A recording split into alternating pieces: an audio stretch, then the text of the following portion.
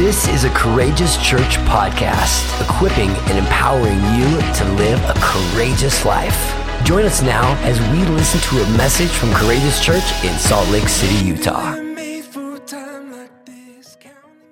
Well, today to begin with, I want to talk to you first and foremost about the Great Commandment. If you can put that up, Keaton, that'd be great. In Mark chapter 12, verse 30 through 31, it says this: "Love the Lord your God with all your heart, and with all your soul, and with all your mind, and with all your strength." And then Jesus says the second is this: love your neighbor as yourself. There is no commandment greater than these. When asked basically, what's the greatest commandment, Jesus basically sums it up for us. He says, love God and love people. We're here today because we love God and we want to learn how to love people, amen? And then we see this not only in Mark chapter 12, we see this throughout all of the Gospels. But in addition to the great commandment, the commandment that Jesus gives us to love our neighbor, we also know that he's also given us a commission, what we call the Great Commission. Next slide. The Great Commission is this: then Jesus came to his disciples and said, all authority in heaven and on earth has been given to me. All right, so God the Father gave Jesus all authority, not some authority, but all. That's really important. He says, all authority has been given to me, therefore go. So Jesus commissions his disciples to go in the authority that the Father has given him. Did you guys catch that? All authority has been given to me, therefore go. God has given me power and authority over this world. Therefore, in that same power and authority, I want you to operate and to go. And he says to do what? To make disciples of all nations, baptizing them, immersing them in the name of the Father and of the Son and of the Holy Spirit. So he tells us to go in the authority that he's given us and in the power of his name. We're going to make disciples in the authority that God has given us and in the power of his name, in the name of the Father and of the Son and of the Holy Spirit. One of my professors used to say it this way: baptizing people in the reality of the Trinitarian universe. How cool is that? We're immersing people in the reality of the God of the cosmos and his great love story that he's invited us into. Amen? So we know we've been given a great commandment to love God with all of our heart, with all of our soul, mind, and strength, and to love our neighbor, and then to go in his authority, with his power, with his name. Verse 20, and teaching them to obey, go back, Keaton, you had it right, and teaching them, go forward, and teaching them to obey everything that I have commanded you. All right, so we're discipling people, we're doing so in the authority and the power of God's name, and we're teaching them to obey everything I've commanded you. This part's a little harder to do, because people naturally don't want to obey anybody. People naturally want to do their own thing, especially in the US of A. And Jesus says this: and surely I am with you always to the very end of the age. So he gives us this promise of his presence. He gives us the assurance that he's going to be with us when we do this. If he didn't give us the assurance that he was going to be with us, most of us wouldn't go. To be honest, I wouldn't want to go. If I knew that God wasn't going to be with me in this commission that he's given me to fulfill, I wouldn't want to go. But he says, I want you to go forth in my authority, with my name, with my power, with the understanding that you're going to make disciples. You're going to baptize them in the full reality of who I am. And then you're going to teach them to obey everything that I've taught you and commanded you to do. And surely I'll be with you always to the very end of the age. I love that promise that God gives us in our going. Next slide, keeping first things first. The first thing I want to say to us about evangelism is this: evangelism is first and foremost about sharing God's love with others. It's about sharing the love of God with people. But before we can share God's love with others, we must first learn to love him well. So how's your love relationship with God going today? For those of you watching online, how's your love relationship with God going today? When we talk about keeping first things first, this is the most important thing that we have to be about. We've got to be about loving our King, about loving our Savior, about spending time with Jesus because it's out of the overflow of our relationship with Jesus that we get to share his love with others. Moving forward, when we share God's love with others, we do so from a place of oneness with him. We see this in the life of Jesus. Jesus modeled this for us. He only did what he saw the Father doing. Jesus only did what he saw the Father doing. Listen to what it says in John chapter 5. John 5 verse 19 says this, Jesus gave them this answer, very truly I tell you, the Son of God can do nothing by himself. He only does what he sees his Father doing. Because whatever the Father does, that's what the Son also does. So Jesus was so synced up with the Father that he only did what he sensed the Father doing, what he could see the Father working in. This is really important for us because when we share our faith with others, when we go out, when we talk to people, we want to be all about what the Father is doing. We want to say, God, where are you working at? Where are you already at work? And how do we get involved in that? How do we stay synced up with that? That's really, really important for us. The end goal of love is this, and I love the way Cheyenne, who's a pastor out of California, says it.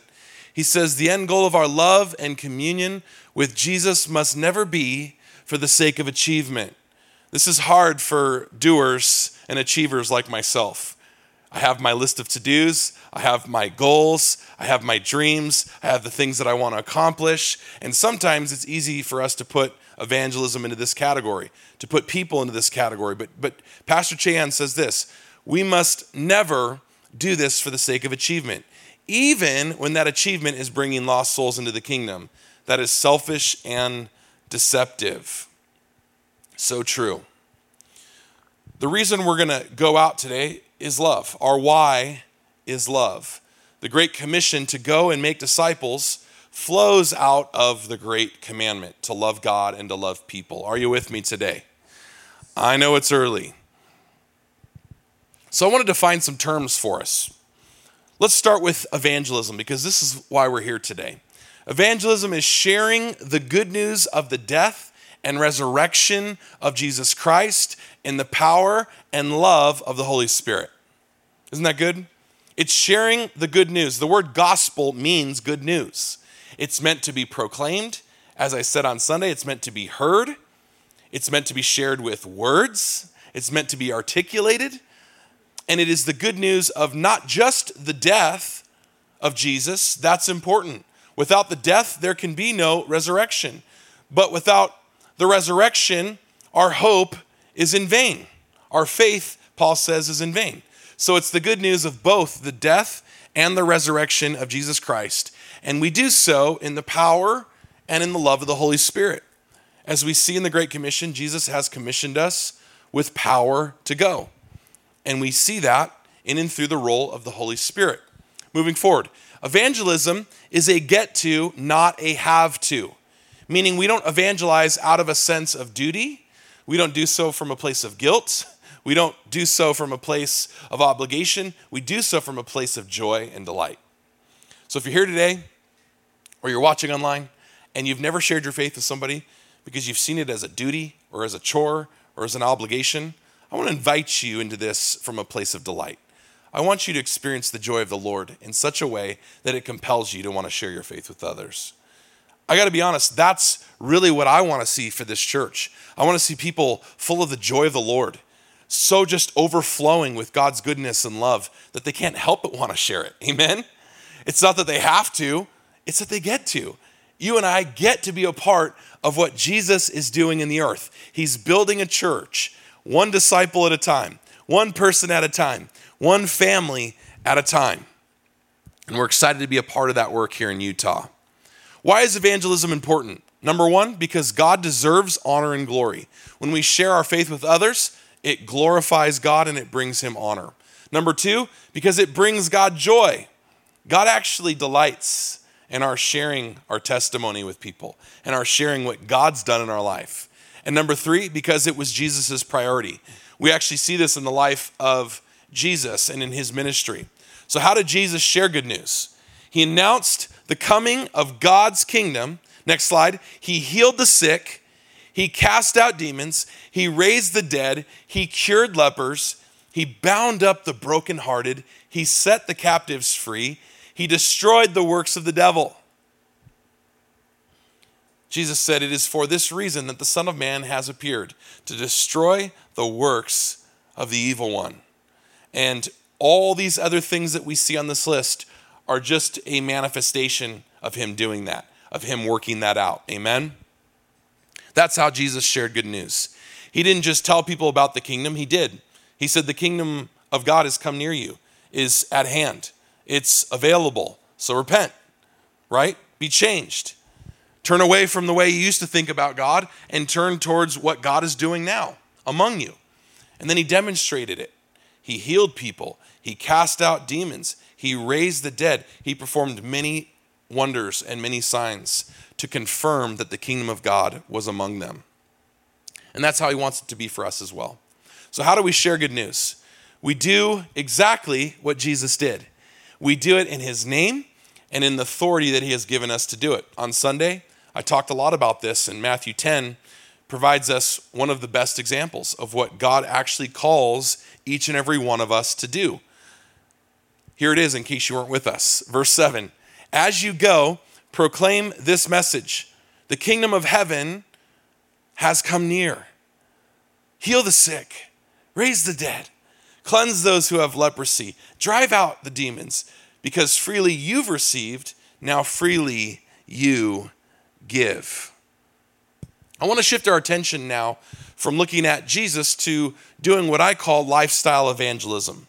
To give you another term and another definition, lifestyle evangelism is our whole life's message and witness about God. It's when people look at your life, the question they ask is, what does it say about God?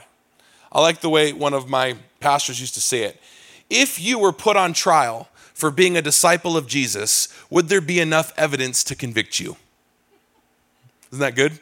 I'll say it one more time for our online audience. If you were put on trial for being a disciple of Jesus, would there be enough evidence to convict you?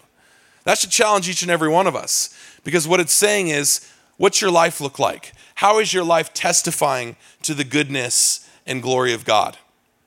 Is your witness or the message that your life is giving off like cheap perfume, or is it like fine perfume? Derek Prince, author and preacher, once asked that question. He said, is your witness like a cheap perfume where it comes on strong, just overwhelms people?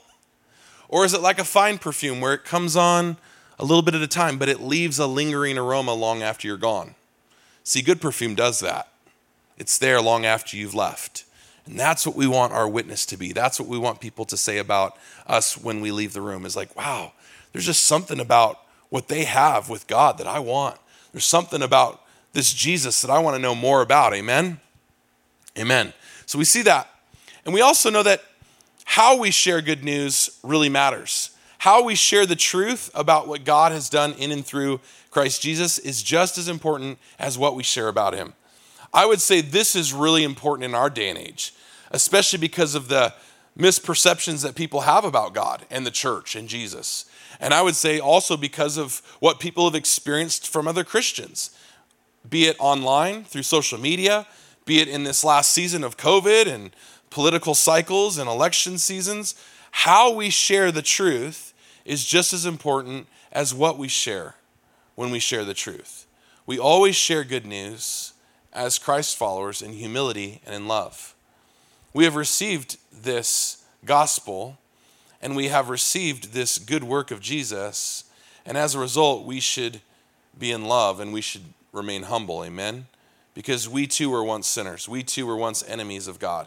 We too were once hostile towards Jesus. So we should always share the good news in humility and love. We must not be easily offended. You see, many people that we're going to encounter today and throughout the next few months are going to be wounded and hurt. Some even by other believers. So we don't take insults personally. If people insult you today, just say, no problem, brother. No problem, sister. I'll be praying for you. Okay? But we must be willing to invest time because every person matters. Every story matters. I really believe this. Jesus modeled this for us. He invested in his disciples. He invested in people that he was sharing good news with. He went and spent time with them at their houses. He ate with Pharisees and tax collectors and sinners and people that were broken and marginalized. He spent time because their story mattered. We must never consider people as a number to be added, next slide, to a quota. We always got to treat people with dignity, and this is really important. We also need to be open to other ways that people respond. Sometimes people want to first attend a group or come to church or meet up for coffee. Sometimes they want to get dinner. Sometimes they're not ready even really to hear everything that you've got to say. So sometimes it's just planting the seed and walking away. I want to look at a couple biblical responses that we see to evangelism in the book of Acts. I love the book of Acts. If you haven't read the book of Acts, when you're going out with us during this season, read the book of Acts. It will really encourage you in your faith. It'll embolden you and strengthen you in your faith. Listen to what it says here in Acts chapter 2, verse 36. Therefore, let all Israel be assured of this. God has made this Jesus, whom you crucified, both Lord and Messiah. This was Peter. Peter took a little bit of a hard-handed approach, okay? He says to his audience, you crucified Jesus. And this Jesus who you crucified, who you put to death, guess what? God has made him Lord and Messiah.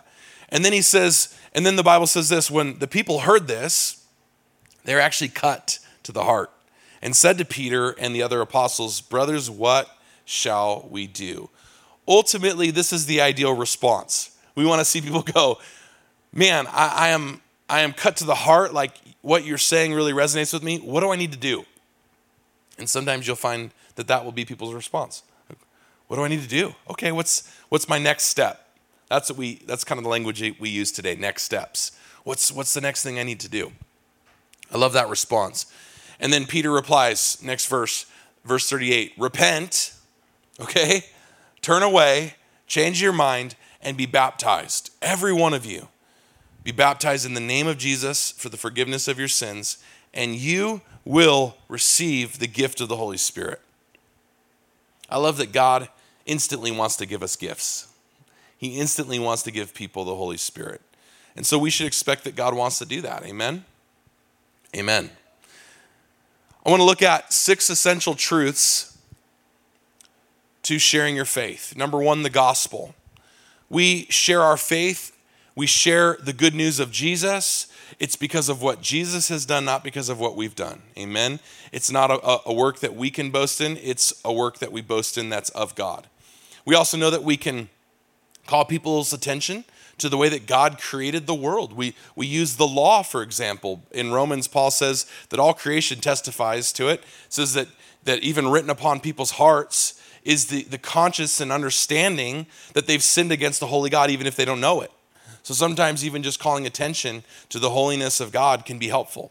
Number 3, we call attention to repentance, to the need to repent, to turn from our sin and to accept this great and good work. Number 4, faith. We call people to be a people of faith, to believe by faith, to walk by faith, to grab a hold of every promise of God for their life by faith. We are saved by grace through faith, not by our own works. In this culture, that's really important.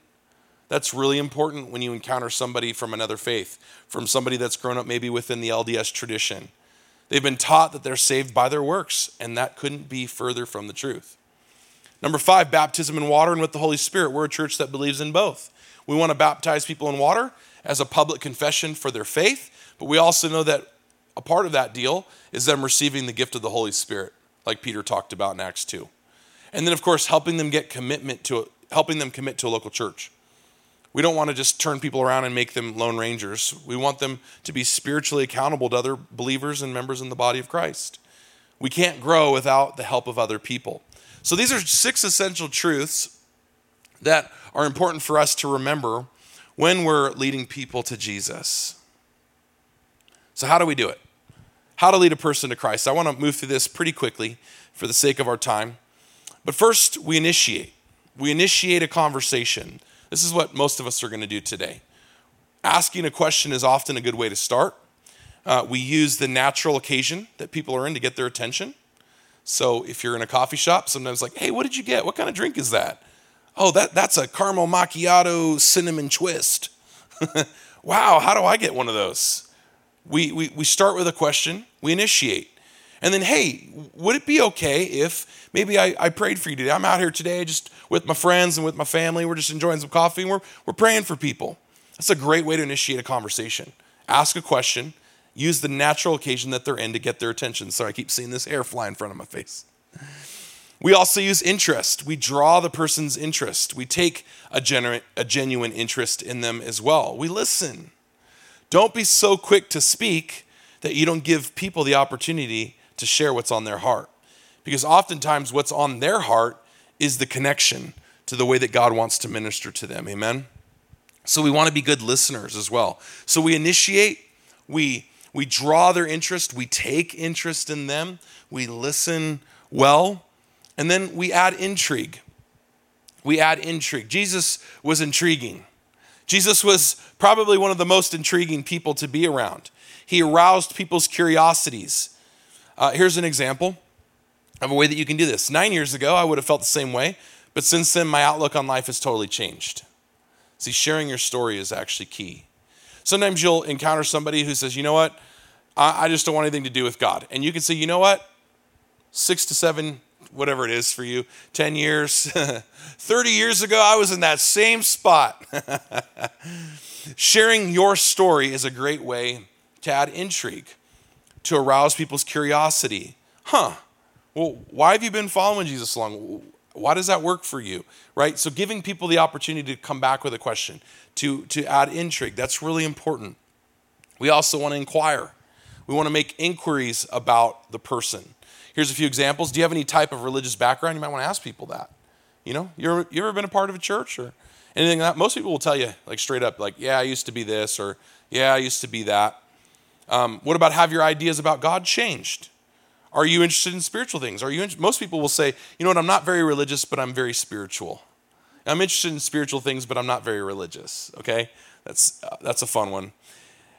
Or even, you know, people have had success with this. Even if you were to die today, do you know where you'd spend eternity? Now, that obviously works with people that believe in an afterlife, that believe in eternity. But these are great ways to inquire and to make inquiries about the people that we talk to. And then, of course, we want to introduce. We want to introduce the person to Jesus. We want to introduce them to the matchless Jesus, revealing who he is and what he's done. We want to invite them to accept Jesus, to make sure that we give them an invitation.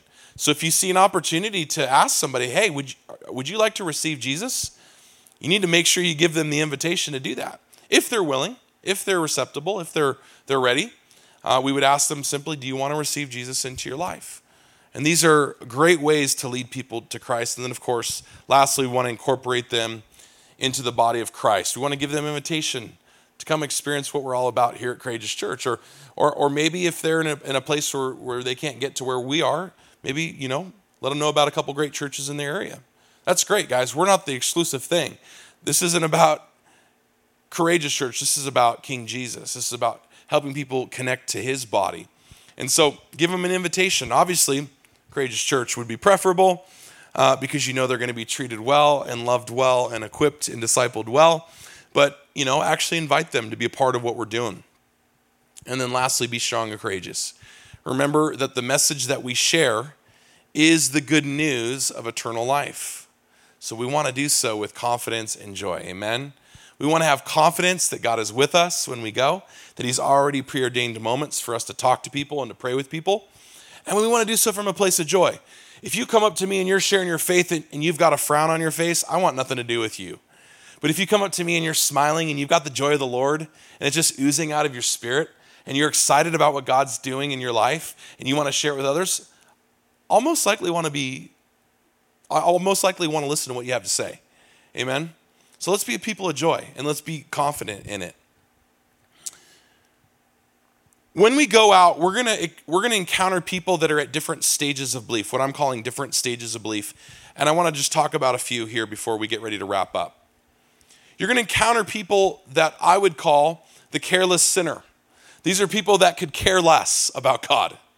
all right? These are people like, I don't even want to hear what you have to say. And our response to them is love. These kinds of people have most likely been hurt, have most likely been abandoned, have most likely experienced some form of trauma.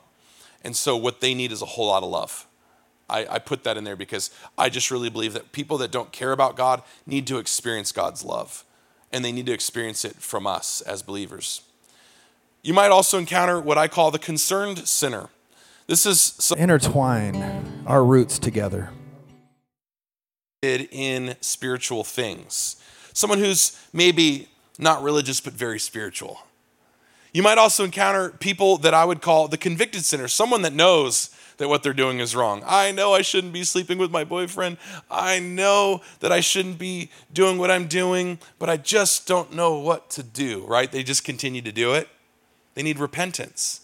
What we want to introduce to them is the gospel of repentance.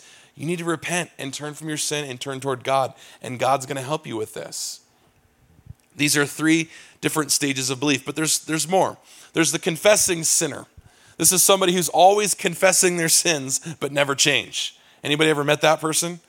Oh, I'm just a sinner saved by grace. And they just confess their sin over and over and over, but they never actually change because they don't know what it means to put their faith in Christ Jesus. And to these kinds of people, we emphasize the finished work of the cross. We emphasize not performance, but grace. You've got to put your faith that Jesus has already taken care of your sin problem. And let me tell you how he's done it, right? That's how we help people that are in this category. What about the converted believer? This is somebody that's converted to Christ, yet has done little else in their spiritual walk. I would say there's a lot of these kinds of people in our valley. They need to know what the next step is for them. They're like, you know what? I believe in God and I believe in Jesus. I was actually talking with a young girl yesterday, and she says, I've accepted Jesus into my heart, but I don't know what to do next. She's just drifting, just out trying to do life alone. And she needed some next steps. We have to emphasize to these people baptism. You need to be baptized. You need to make a public declaration of your faith to your friends and family and really go all in for Jesus. And you need the infilling of the Holy Spirit. You need the helper to come and to give you power. What they really need? Discipleship. They need to be discipled. And for some of you, you might encounter people that God's going to give you an ongoing relationship with to actually love and disciple. I'll tell you what, when that happens, it's beautiful. Because not only do you get to lead them to Christ, you get to actually train them up in what it means to be a Christ follower or a Christian, amen? And so that's really cool. What a privilege, what an honor. And then, of course, we have what I call the consecrated believer. The consecrated believer has been truly converted, baptized in water, delivered from demonic addictions, and filled with the power of the Holy Spirit. We emphasize to this person the need to be actively committed and involved in a local church because they need accountability. We want to see Christians connected to the power of being in a local church, not just drifting, not just trying to do life by themselves. And then, of course, the final stage of belief, what I call the commissioned believer. This is a disciple of Jesus and an active member of a church.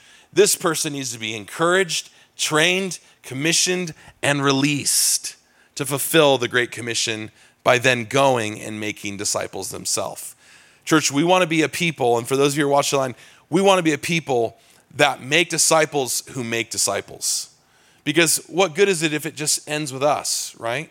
We want people to take what we have and to then give it to others who then give it to others. That's how we're going to see God multiply and grow his church, amen? That's how God does it, and that's what God invites us to do. Lastly, I want to just talk about a couple other forms of evangelism, and this is one that we're going to focus on for today. Let's talk about prayer evangelism. Petition is praying for our own needs. When we petition God, when the Bible says through thanksgiving and petitions, make your requests known to God, that's about praying for yourself. When you petition God for his help, Lord, I've got this bill and I need help paying it. Lord, I've got this job interview coming up and I need help figuring out which job to take. You're petitioning God. But interceding or intercession is praying for others' needs. Today, when we go out to share our faith, we're going to pray for people. We're going to use prayer as the window or as the gateway to share our faith and to pray for people. And I believe this, when we pray, there's power. There's power. When we pray for others, we start by praying for those within our own circle. For many of you already do this. You pray for your family and you pray for your friends. You pray for those within your own oikos, what the Bible calls your own household of faith. And this would include people that you work with. This would be people that you're in close proximity to. So people that are in your world already, your oikos. You would pray for them. You would intercede for them. Your oikos is your most immediate mission field.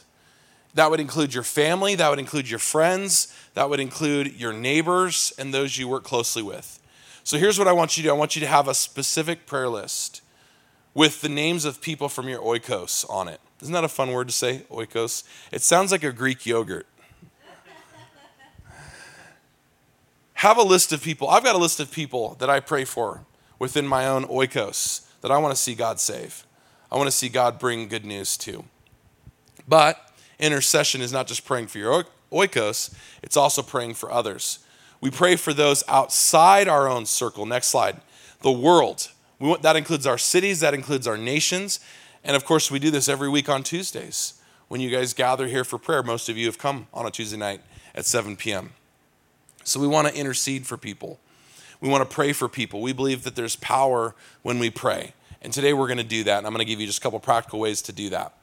Moving forward, I want to talk about the importance of fasting. Because prayer and fasting are intended to go together. Jesus says to a couple of his disciples who come back to him, Jesus, why couldn't we cast out that demon? Like, why couldn't we do it? And he said, there's some that only can come out through prayer and fasting. Meaning that for some of us, when we go out, we need to fast. We need to take a day before we go out to share our faith to fast. To maybe fast a meal. Maybe fast, media. Maybe cut out some of the distractions. Because fasting is a grace that God gives us to focus our hearts on him through prayer and consecration by abstaining from eating, in case you don't know what fasting is, for a time, a season, or a reason. Can I say it again? For a time, a season, or a reason. Fasting along with prayer is powerful. And so there may be some situations that we don't want to step into until we've really fasted well. I want to say this to us and everybody watching. We've got to be willing to sow into hard ground. Utah is a difficult place for a reason.